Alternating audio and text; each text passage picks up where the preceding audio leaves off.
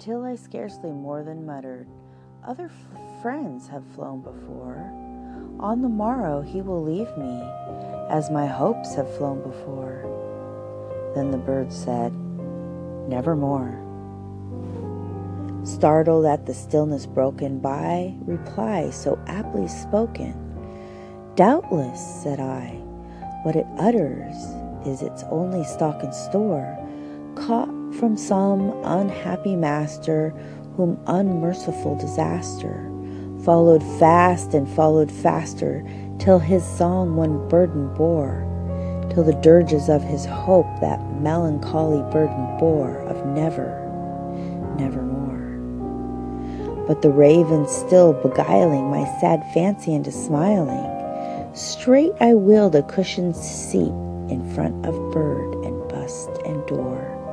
Then upon the velvet sinking, I betook myself to linking fancy into fancy, thinking what this ominous bird of yore, what this grim, ungainly, ghastly, gaunt, and ominous bird of yore meant in croaking nevermore. This I sat engaged in guessing, but no syllable expressing to the fowl whose fiery eyes now burned into my bosom's core. This and more I sat divining, with my head at ease reclining on the cushion's velvet lining that the lamp lighted gloated o'er, but whose velvet violet lining with the lamp light gloating o'er she shall press, nevermore. Then methought the air grew denser, perfumed from an unseen censer, swung by seraphim whose footfalls tinkled on the tufted floor.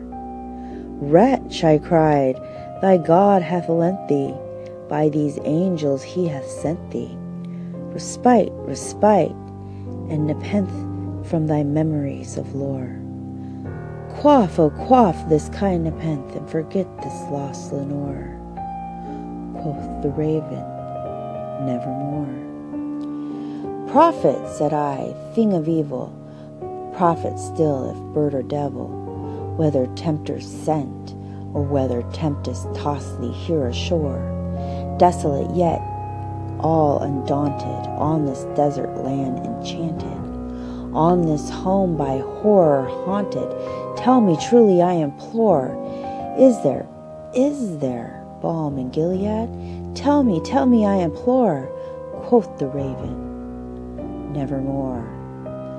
"Prophet," said I, "thing of evil, prophet still if bird or devil, by that heaven that bends us above, by that God we both adore, tell this soul with sorrow laden if, within the distant Aidenn, it shall clasp a sainted maiden, whom the angels name Lenore, clasp a rare and radiant maiden, whom the angels name Lenore." Quoth the raven, "Nevermore." "Be that word our sign of parting, bird or fiend?" I shrieked up starting. "Get thee back into the tempest and the night's plutonium shore. Leave no black plume as a token of that lie thy soul hath spoken. Leave my loneliness unbroken. Quit the bust above my door. Take thy beak from out my heart, and take thy form from off my door." Quoth the raven, "Nevermore." And the raven, never flitting, still is sitting